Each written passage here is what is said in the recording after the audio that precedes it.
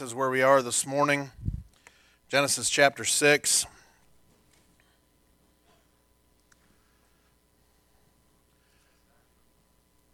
Thank you. Genesis chapter 6, we have gone from, of course, Enoch last week, and we're moving through some of the major men, especially of the Old Testament and early in history. And here we are in Genesis chapter 6, of course, and you have what has become ultimately of mankind. Now, Noah shows up. We know who he is overall, right? He shows up there at the end of chapter 5, and he is approximately somewhere around 126 years after Adam dies. By the time of Noah being on the face of the earth, more than likely, it's estimated that there could have been actually billions of people living on the earth by this point. It could be that the way that things were multiplying and the amount of time that has gone by, you could possibly have billions of people on the planet. That is not out of the realm of possibility as you multiply out. But either way, there is a large population on the planet, and we're getting out to about 2344 BC is estimated when the flood actually occurred. And so you're talking somewhere around 1,650 years mankind has been removed from the garden and so on, and as you get into it. And so you're talking somewhere in that neighborhood. And so that's a lot of time. That's a lot of ability to multiply. And that is the possibility that we could have billions of people on the earth at this particular moment when the flood is going to take place. And so we get to this time period, and we get to Genesis chapter 6, and we have really the time period of the flood. And really what is happening and why does God do these things is important. And so Genesis chapter 6 and verse number 1, "And it came to pass when men began to multiply on the face of the earth, and daughters were born unto them, that the sons of God saw the daughters of men, that they were fair, and they took them wives of all the which they chose. And the Lord said, My spirit shall not always strive with man, for that he also is flesh, yet his days shall be 120 years. There were giants in the earth in those days, and also after that, when the sons of God came in unto the daughters of men, and they bare children to them, the same became mighty men, which were of old, men of renown. And God saw that the wickedness of man was great in the earth, and that every imagination of the thoughts of his heart was only evil continually. And it repented the Lord that he had made man on the earth, and it grieved him at his heart. And the Lord said, I will destroy man, whom I have created from the face of the earth, both man and beast, and the creeping thing, and the fowls of the air. For it repenteth me that I have made them. But Noah found grace in the eyes of the Lord." Notice, first of all, you'll have this group of people and what is happening on the face of the earth. Now, I'm not going to get into the sons of God and the daughters of men and all of that. We know. And if you got questions about it, you can ask me. But the sons of God in the Old Testament are angels, and they leave their first estate, and they come down, and you get a byproduct that is not natural. It becomes giants in those days, and that becomes part of pollution and the pollution of flesh that has happened. But there's more than that, and so we will go ahead and have a word of prayer, and we'll get into this morning on Noah here in Genesis chapter 6. Father, we thank you for the day, and thank you once again for being good to us. Lord, your mercies are renewed every morning, and we thank you that you were merciful again to us, Lord, and allowed us to be here today. I pray that you would bless the Sunday school hour, bless the services this day. Father, be with those that are teaching right now, that you would put your hand upon them, and Father, help them to say what they ought to say today. Lord, that you would just work in our hearts and in our lives this morning. Father, that the Word of God would go forth. You'd be with Pastor as he preaches, that Lord, you give him great wisdom and understanding, Lord, as he preaches today. And Father, we pray you would help us to have hearts and ears to hear what you have for us, that we would be changed, Lord, because of how great things the Lord hath done for us. We pray once again you'd come back soon to take us home. In Jesus' name, amen. Amen. So here we are in Genesis chapter 6, and you've got the state of really the people on the earth. Now notice what he says in verse number 9. He says, "These are the generations of Noah. Noah was a just man and perfect in his generations, and Noah walked with God." And Noah begat 3 sons, Shem, Ham, and Japheth. The earth also was corrupt before God, and the earth was filled with violence. And God looked upon the earth, and behold, it was corrupt, for all flesh had corrupted his way upon the earth. And God said unto Noah, the end of all flesh is come before me, for the earth is filled with violence through them. And behold, I will destroy them with the earth. So here he is, and he is going to bring destruction. And the reason he is ultimately because of the people. The choices that mankind has made right now has caused, ultimately, mankind's failure has caused God to bring judgment. Now, the people in Noah's day, ultimately, they're corrupt. They've corrupted. They're violent. They're ungodly, ultimately. Noah is the odd one. He hearkens back to Enoch. Enoch walked with God and was not, for God took him. But here's Noah, and Noah finds grace in the eyes of the Lord. Why? Because Noah walked with God. He is the great contrast between his day, and I'll get to that here shortly, but he is the great contrast between his day and the rest of the people on the earth. He is an anomaly in relation to them, and we'll get to that here in just a moment. But God goes ahead and he looks down and he sees that notice that the imagination of their heart is only evil continually. It's their choices, it's their thoughts. It's verse number 5 there, every imagination of the thoughts of his heart was only evil continually. That is mankind's state here. That's the people. Continually evil, and the thoughts and the intents of what they do are all continuously evil. Mankind looks on the outward, but the Lord always looks on the heart.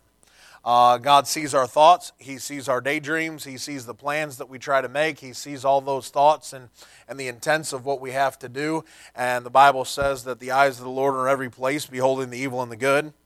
In 1 Chronicles chapter 28, he says, and thou, Solomon, my son, know thou the God of thy father, and serve him with a perfect heart and with a willing mind. For the Lord searcheth all hearts, and understandeth all the imaginations of the thoughts. If thou seek him, he will be found of thee, but if thou forsake him, he will cast thee off forever. The Lord understands our hearts. He searches all hearts. He's checking everybody. And as he's looking around in Genesis chapter 6, you know what he finds? That they're only evil continually. They don't even care about being good. And they don't care about being godly. And he's looking around, and it's amazing to me. I'll give you this little contrast. The devil walks around in Job chapter 1. What's he doing? He's seeking whom he may devour. That's what he's doing. He's looking for Job. Well, where'd you come from? Well, I was walking about to and fro throughout all the earth and walking up and down in it. We find out in Peter, right? He's the roaring lion. He's looking for somebody he can get to. Well, the eyes of the Lord, they go to and fro throughout all the earth. Say, what's he looking for? He's looking for the heart. A heart that would seek him. A heart that would follow him. A heart that would be willing. As opposed to the hearts that he's finding here in Genesis chapter 6, outside of Noah and his perfect generation, there's nobody else. And he's looking around, and the Lord goes ahead and he sends the word of God.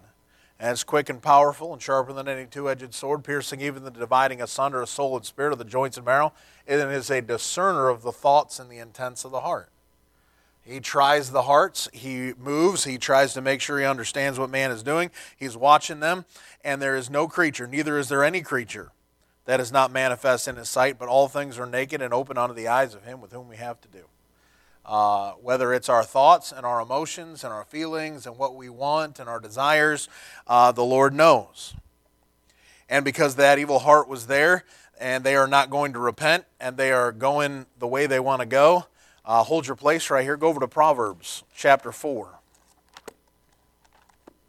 Proverbs chapter 4.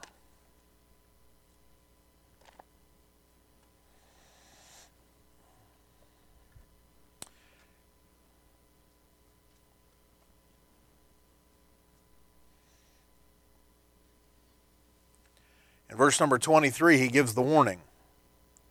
He says, keep thy heart with all diligence, for out of it are the issues of life. Put away from thee a froward mouth, and perverse lips put far from thee. Let thine eyes look right on, and let thine eyelids look straight before thee. Ponder the path of thy feet, and let thy ways be established. Turn not to the right hand nor to the left. Remove thy foot from evil. That's the warning. The warning is stay on the right course. The warning is you've got to keep your heart with all diligence. You've got to be diligent about it. What happens to man? They don't get diligent. They don't stay that way. And so what do? They decide to turn from him, and what are they going to get? They're going to go to all the things that they want. The desires of our heart.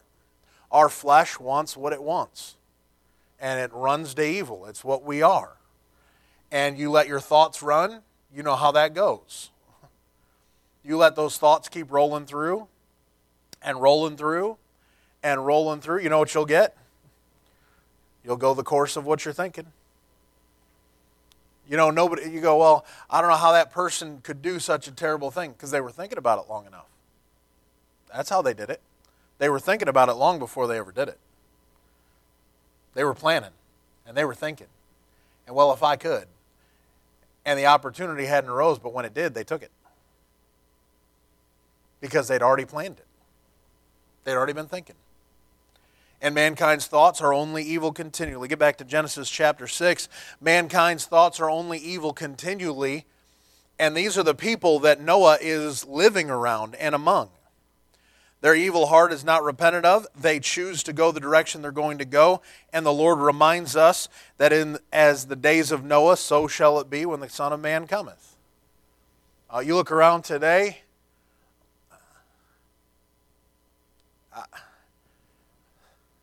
If you don't think the wickedness of man is great in the earth, I don't understand you. When you have people on the planet who don't understand what a boy and a girl are, that's the world we live in. If I think I'm a girl, then I should be able to be a girl and go into the women's restroom and the girls' locker room at school and do. That is wicked, is what that is. That's evil continually. That is a constant of evil continually. And that is constantly pushed upon you today. Constantly. Constantly and consistently. When you have to deal with the world, it is, well, if I feel it, it should be okay. The idea of the truth and that there is absolute truth in any respect becomes the idea of just complete and utter laughter to them. You can't tell me that I'm wrong. Yeah, that's your problem. You're wrong and you won't let anybody tell you. So then you cancel everybody. Well, if you don't agree with me, then I cancel you. Okay, go ahead and live in a vacuum. That doesn't make you right. People can be very sincere and be sincerely wrong. And that's the sad truth. The sad truth is they live in a world that has deceived them, and the devil's deceived them, and a world system's deceived them, and their flesh is deceiving them. And let's face it, the idea of taking a kid, and I'm trying to give you the reality of what the world is doing right now. You take a kid that is 8 years old, 10 years old. They don't understand what's happening to them. They don't understand what feelings they're having. They don't understand why they feel the way that they feel, and they don't like what's happening to them. And so I don't want to be a boy today. I want to be a girl. I don't want to be a girl. I want to be a boy because I don't like what's happening to me. And you're going to let them make a decision that's going to change their entire life? That's wicked. Go in and do surgeries and injections and change this and change that and do this and the things that are unseemly. Your job is to protect them. It's not to go ahead and run to their whims. And a world today is run by children. And that's foolish. And I won't get into all those verses, but you can go ahead and read the prophecies on that through the prophets when their children reign over them. Anyways, get me all fired up. That's the world you're in. That's America in 2022, is that if a kid wants to do it, well, why should we restrain them from going that direction? Why should we hold them up and stop them and curb them in? Why wouldn't we just let them do whatever it is they want to do? Because they have no idea what they want to do. They have no clue. A 10-year-old kid has no idea what they should do.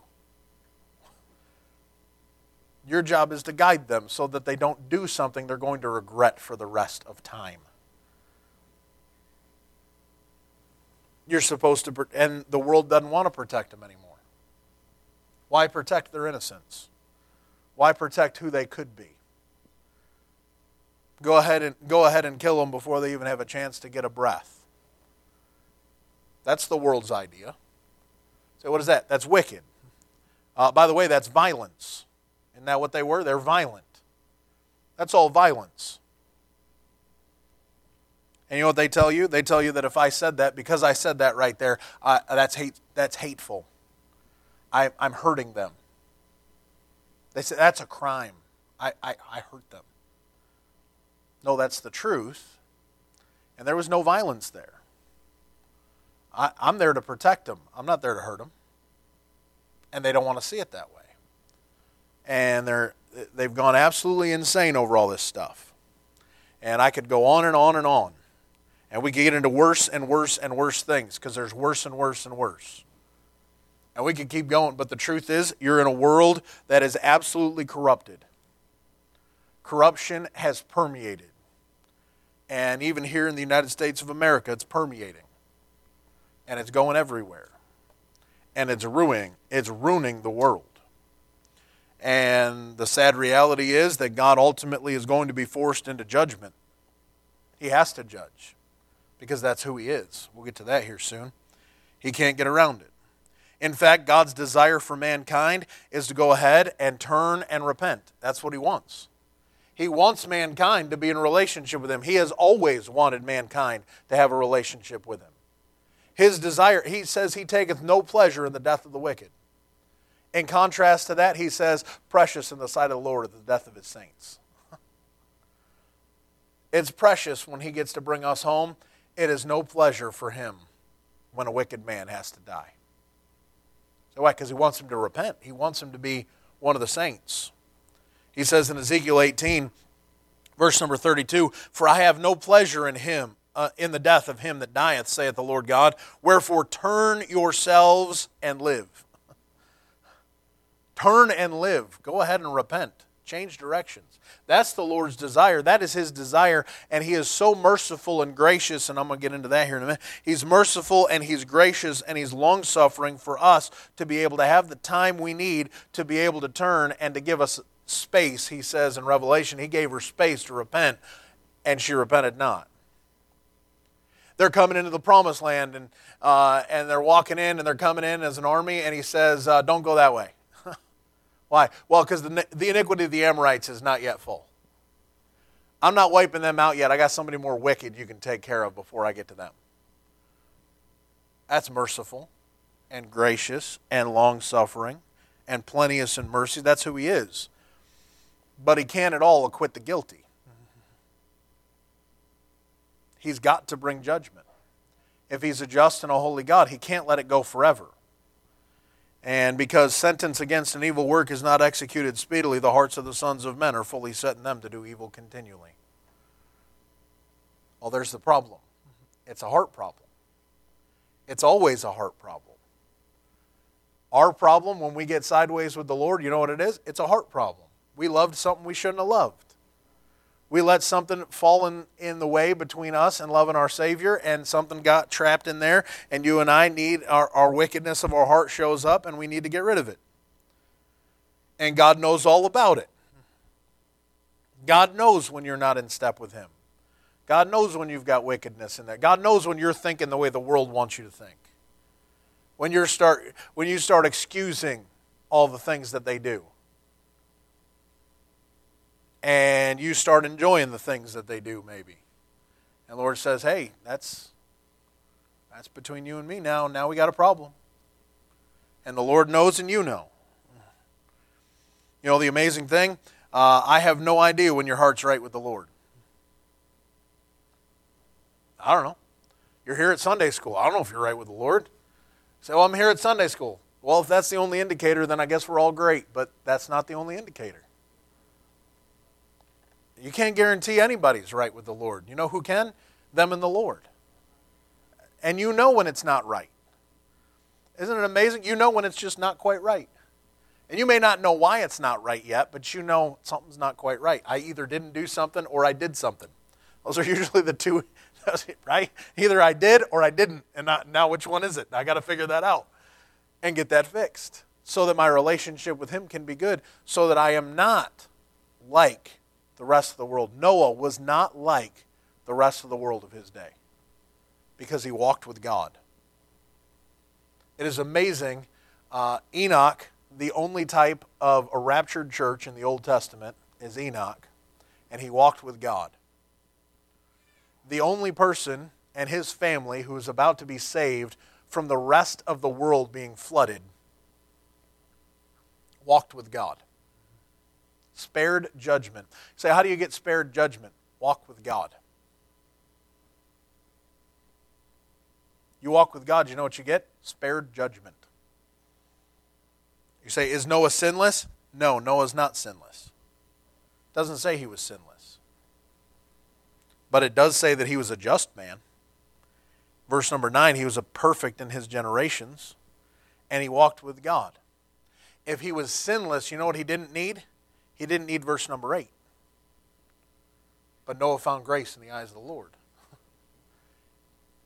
He didn't need that spot right there. Now the Lord is gracious and he's merciful and he's long-suffering and all the things. And Noah wasn't perfect in the idea of sinless. Enoch wasn't perfect in the idea of sinless. That's why he had to get translated. But what he was he was a man who got the grace of God in his life.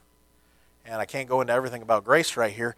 But the truth is, God gave him not just the idea of his salvation here, but he gave him something so that he could stand in an evil day when nobody else was standing.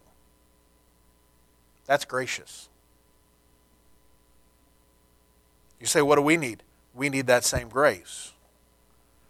Now notice, I already read most of this, so I won't read it again for the sake of time, but from verse 8 all the way through down to verse number 18, we're going to get into some promises here at the end. But Noah, whose name means rest, he was one of the few who had separated himself. He's one of the few who have not followed. He's one of the few that have not gone the way the rest of the world wanted to go.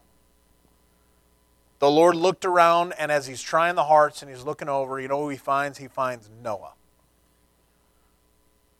Just one. He finds Noah.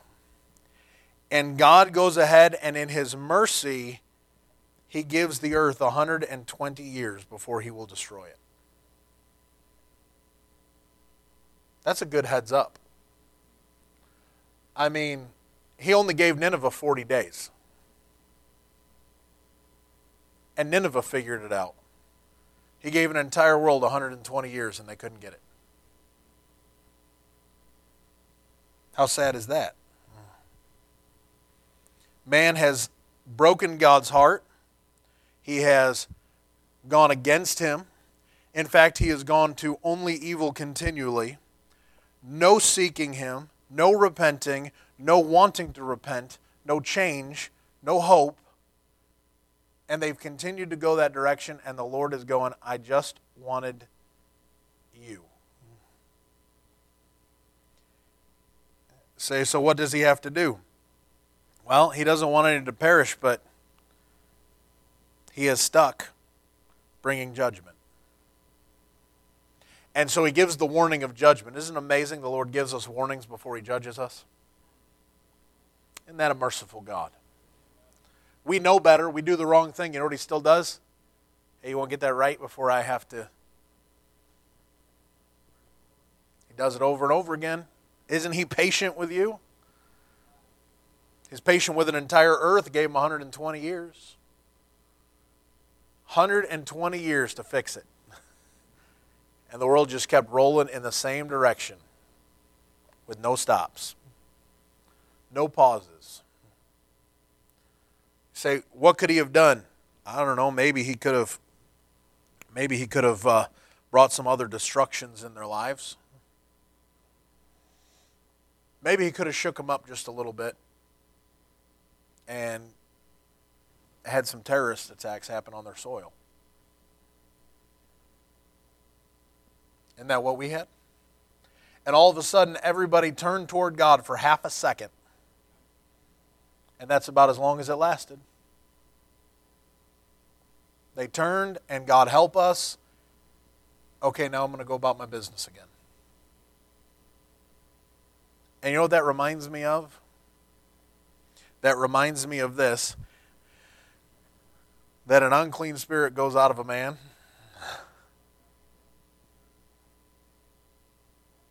God help me. Okay, I'm willing to help. But nothing new came in. They didn't make a real change. They wanted the God of a Band-Aid. And they got it. And they turn around and they walk away, and the last state of the man is worse than the first. Who'd think we'd be 21 years and this is what it looked like from there?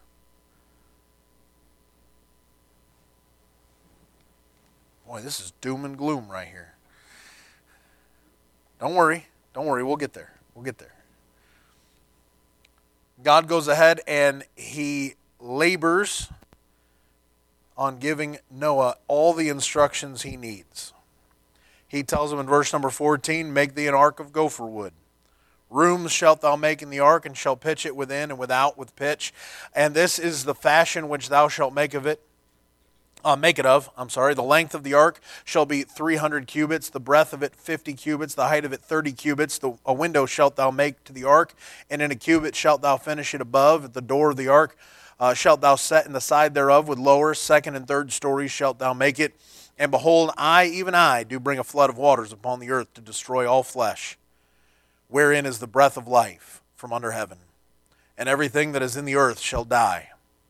But with thee will I establish my covenant, and thou shalt come into the ark, thou and thy sons and thy wife and thy sons' wives with thee. The Lord goes ahead and he gives Noah the instructions to build the ark and the warning of exactly what is about to come. I'm going to bring a flood of waters. I am destroying everything that has the breath of life in it is going to be destroyed. I am wiping this place out, and you and your sons and your wives are all getting on a boat. And you're going to build it. And you're going to build it of this wood, and you're going to pitch it within and without. You're going to do all these things, and this is exactly, and this is the layout, and this is what you're going to build me. And everybody's going to get in, and we're going to be fine. He gives them the whole plan. The instructions are there. The instructions of how to be saved from the flood are all right there, and you and I were given clear instructions on how to escape a judgment of our own. Mankind has simple instructions. Noah's, although he's got a lot of work to do, Noah's got simple instructions. And he's got plenty of time to get the work done. He's got 120 years. He's got 120 years to get the boat done. He's got 120 years to get everything organized. He's got it all. It's simple. Might be a lot of work, but it's simple. The Lord looks at us and he goes, I got no work for you. I'll keep it really simple. For God so loved the world, he gave his only begotten Son, that whosoever believeth in him should not perish, but have everlasting life. There it is. Simple. One of the simplest verses in all of the Bible. Gives you everlasting life. Tells you exactly how to get it. He makes it clear. He makes it very specific what happens without him. In fact, he says it, he that believeth on him is not condemned, but he that believeth not is condemned already, because he hath not believed in the name of the only begotten Son of God. Okay, so I believe him and I get everlasting life. I don't believe him and I have condemnation. Okay. That's simple. I don't like the idea of condemnation, so I should probably trust him. See, boom, there it is. It's very simple. The Lord makes it very clear. He goes ahead and takes care of those pieces. The question comes, are you going to obey or are you not going to obey? Are you going to build an ark or are you going to... You don't have to. But if you want salvation, this is what you got to do. Noah, if you want salvation from this flood, I'm wiping the place out. I'm letting you know it's all going to be gone. And everybody who's got breath, they're dying.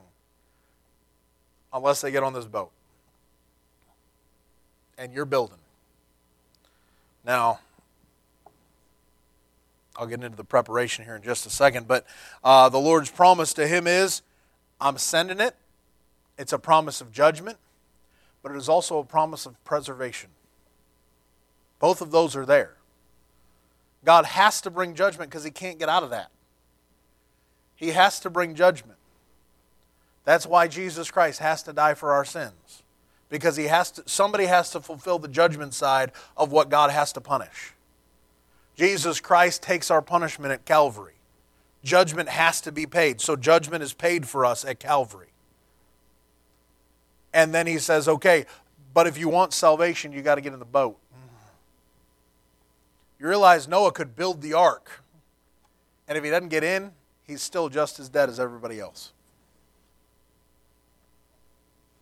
If he doesn't get on the boat, he's drowning just like anybody else. There wasn't a special thing where he's like, okay, well, you built the ark, great job, now you get to be spared miraculously by all these other things. Nope, it was one boat, it was one task, he finished his task, he needs to get on the boat.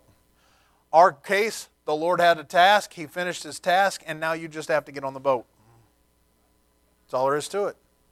You have to get on board with him. You have to trust him.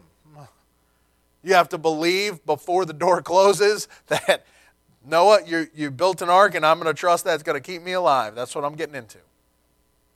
That'll make it so I'm spared. On the opposite side, the Lord, I know, before a trumpet sounds, Lord, I know that you are going to go ahead and protect me through my judgment. And I'll trust you. Both take faith. It hasn't rained, we know. I'm not going to cover all these things, but it hasn't rained. We're going to cover this next time. Hasn't rained on the earth ever. And now the Lord's going to make water fall from the sky and do something miraculous. You know what they had to do? They had to believe that God was actually going to bring judgment. And if he's going to bring judgment, I better get in this boat. The sad reality is most people figure out far too late that judgment is actually going to come. We'll get into that here now.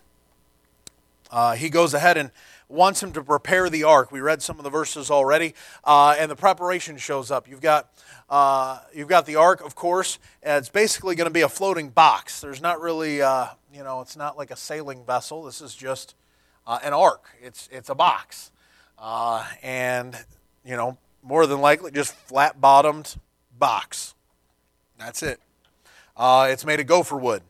Most likely like a cedar or a cypress is what gopher wood is. Of course, he tells them to build rooms. There's plenty of rooms inside that he builds. And the pitch that he goes ahead and puts on there, he pitches it within and without, inside and outside. It's basically like a waterproofing seal on the inside and the outside, fills all the gaps and the cracks and all the things, and makes it so that no water is going to be getting into the ship. Of course, he does it inside and outside to ensure the coverage there, so you don't have an issue. The ark itself is, of course, he lists it in cubits here, right?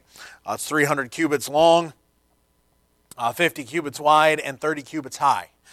So standard, we believe a cubit's supposed to be 18 inches approximately. It's from the elbow out to the tip of the finger, right? 18 inches approximately. So if you'd like, I'll do the math for you.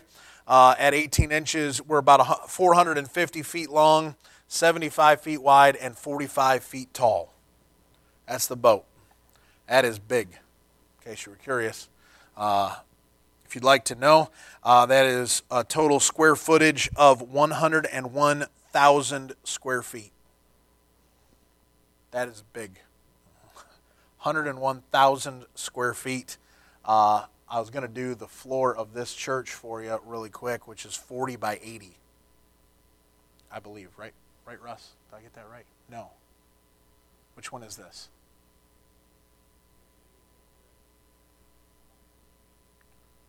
For the auditorium? Just this room? I thought it was 40 for this room. We can count ceiling tiles real quick. 44 feet from... All right, so 44 by 80. I'm going to go 40 by 80 because that makes math easier, so I'm going to do that. So that's 3,200 square feet just on the floor where you're sitting. That's 3,200. That's it. 101, did I say? 101,000 square feet. So you got 3,000 right here. Now you're multiplying that out by 30. By 30. Did I get that right? 31, 32, somewhere in there, 33. Square feet. That was just square footage. Square feet of living space on the 31. All right, thanks. I don't know what I'm doing. This is what happens when you don't do your math ahead of time. Amen. And so 31 of our auditoriums, just the floor of the auditorium. That's a lot of space to roam. So, and then you've got, well, I think that includes each story. So, and so you've got 15-foot ceilings on these 3 stories, and the upper deck, of course, has one door. There's a window on the upper deck and one door on the side, and that is it. That's it. That's a lot of moving. That's a lot of area. Now, I haven't been able to go to the Ark Encounter yet, but I hear it's amazing. And so you can feel free to go. If you have a question, you can talk. I think the Kyles have gone now as well, and the Sheltons have gone, and the Connollys went. So, but if you haven't gone, I know I want to go. It's pretty awesome, and give you at least a picture and an idea. This is a huge undertaking. This is not something small, of course, and it is designed to be large enough to do what God needed it to do. And the Lord is preparing this. He's got Noah preparing this. He's got it all set out. The equivalency, I'll go ahead and do some of these. 569 modern railroad stock cars, 40 feet long each. The train would be 5.5 miles long. That would be the equivalent. 569 stock cars on a railroad. That's pretty good. We have the Lord directing, of course, in chapter 6 and verse number 20, or verse number 19, I'm sorry, and of every living thing, of all flesh, 2 of every sort shalt thou bring into the ark to keep them alive with thee. They shall be male and female, of fowls after their kind, and of cattle after their kind, of creeping thing of the earth after his kind. 2 of every sort shall come unto thee to keep them alive, and thou shalt and take thou of thee all food that is eaten, and thou shalt gather it to thee, and it shall be for food for thee and for them. Thus did Noah according to all that God commanded him, so did he. And so the Lord is bringing in, and notice in chapter 7, verse number 2, he says this, of every clean beast thou shalt take to thee by sevens, the male and his female, and of beasts that are not clean by 2, the male and his female. Of fowls of the air by sevens, the male and the female, to keep seed alive upon the face of all the earth. And so, the statement is, well, just 2 of every animal, and all these things. No, it's not. It's not just 2 of every animal, all right? In fact, it's not even 2 of literally every animal anyways. You go ahead and, as he did in the Garden of Eden, he goes ahead and makes 2 of every sort or family that came into the ark. 1 male and 1 female. The unclean, he has 2 sets. And the clean, he has 7 sets. That's what it says. He brings up male and female, 7. Well, 7 male and female equals 14. All right, that's not difficult. You say, well, why has he got more clean animals? Because he needs them. He's going to make sacrifices with them, right? Noah gets off the boat, and he's making sacrifices. The clean animals that he's putting on there, he needs more of, because not only is he going to sacrifice them there, he's also going to be sacrificing them as time goes on. He needs them to multiply faster so that he can have more of them, so the Lord already has the math worked out. Unlike me this morning, the Lord had the math worked out, all right? And so he goes ahead and he goes, no, we need 7 and we need these, and he brings them in their every kind. Now, interestingly enough, I'll just go ahead and do a couple of these numbers here. You've got 6 different types of animals in a family that can crossbreed, and that would give you every variant strain in every family of animals. That's it. 6.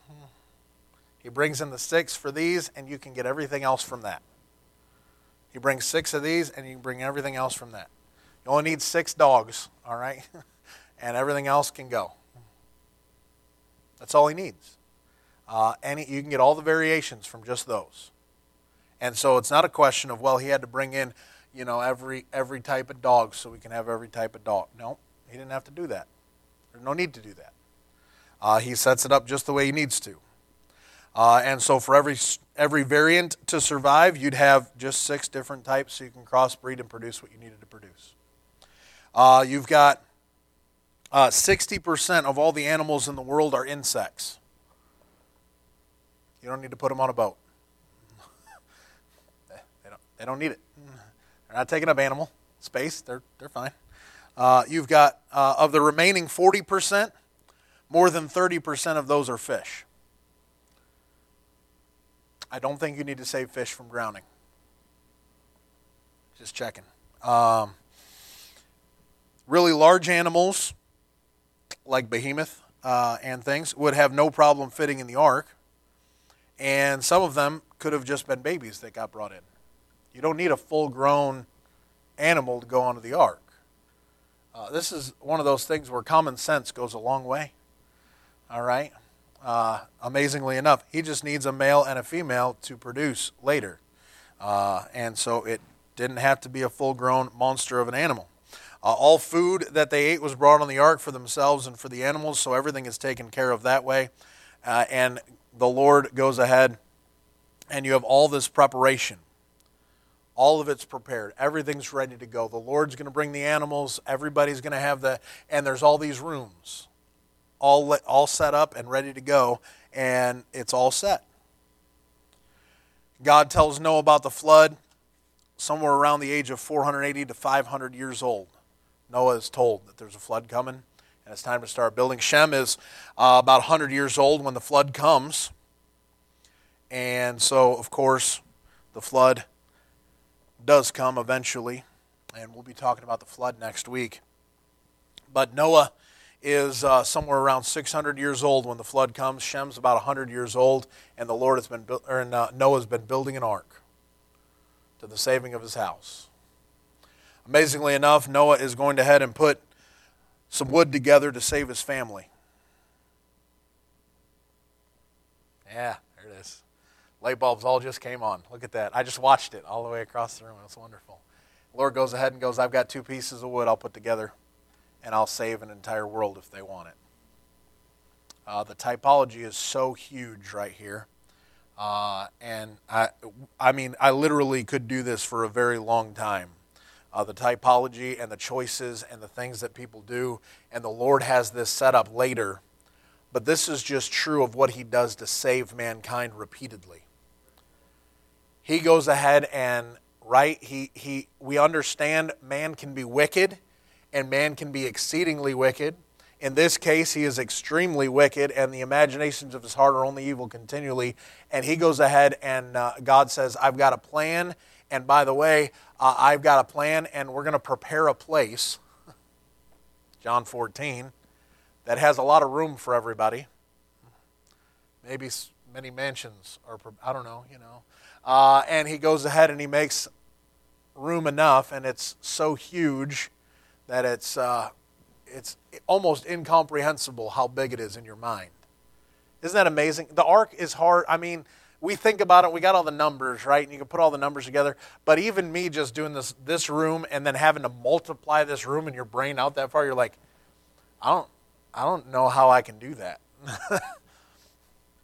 How does your brain, comprehend without seeing it and just trying to mentally put that out there, how huge the footprint would be for the ark? How large of a space he had to make to go ahead and put. And so people go, well, that can't be big enough. I just don't think you can imagine how big it actually was. Our problem isn't that God can't figure out the math. He's already got the math. He already figured out that you and I could trust Jesus Christ as our Savior and have salvation forever. He's already got the plan. God's never short on having the right plan. It's mankind who's short on believing in the plan. It's our job to believe He's got a plan. It's His job to have the plan, and He always does. The hardest part about Jericho's defeat is not the walls falling down. It is that the people actually would believe Joshua, that they walk around and shout and blow some trumpets, and the walls are just going to fall down. That's much more difficult to believe that would happen rather than the idea that, well, we could try and take the city. Well, no, it's much harder to believe that we could just walk around and yell at it and it's going to fall over. That's more unbelievable than trying to mount an army and go ahead and siege the place. And the Lord knows a lot of times you and I get in spots, and the reason that we struggle is because we don't believe Him and get in the boat. We just don't get on board with what plan He had. And if we would, we'd probably save ourselves from a whole lot of trouble. But anyways, I got to stop. So I'm going to stop. I'm going to stop right there. And I hope that was much more uplifting at the end. I know the early spot there, that was a little rough, but there's always, hey, by the way, I'll slide this in. This will make you happier. Before the Lord rains down judgment upon the rest, He always saves His own. And so you don't have to worry about any of that. It may look terrible out there, but a trumpet's coming. And we're going home. Father, I thank You for the day. We thank You for Your goodness and Your mercies upon us in particular. And Father, we pray that You would bless our services today. I pray if someone comes in lost, they wouldn't leave that way. They'd call upon Jesus Christ alone. They'd get in the boat and trust Him as their Savior. And Father, once again, we pray You would just bless Pastor Legault, strengthen and help him, give him wisdom, Lord, as he speaks, and help us to have ears to hear and hearts ready to change and to do what You want us to do. Father, I pray You would draw us near today in Jesus, our Savior's name. Amen. All right, take a break.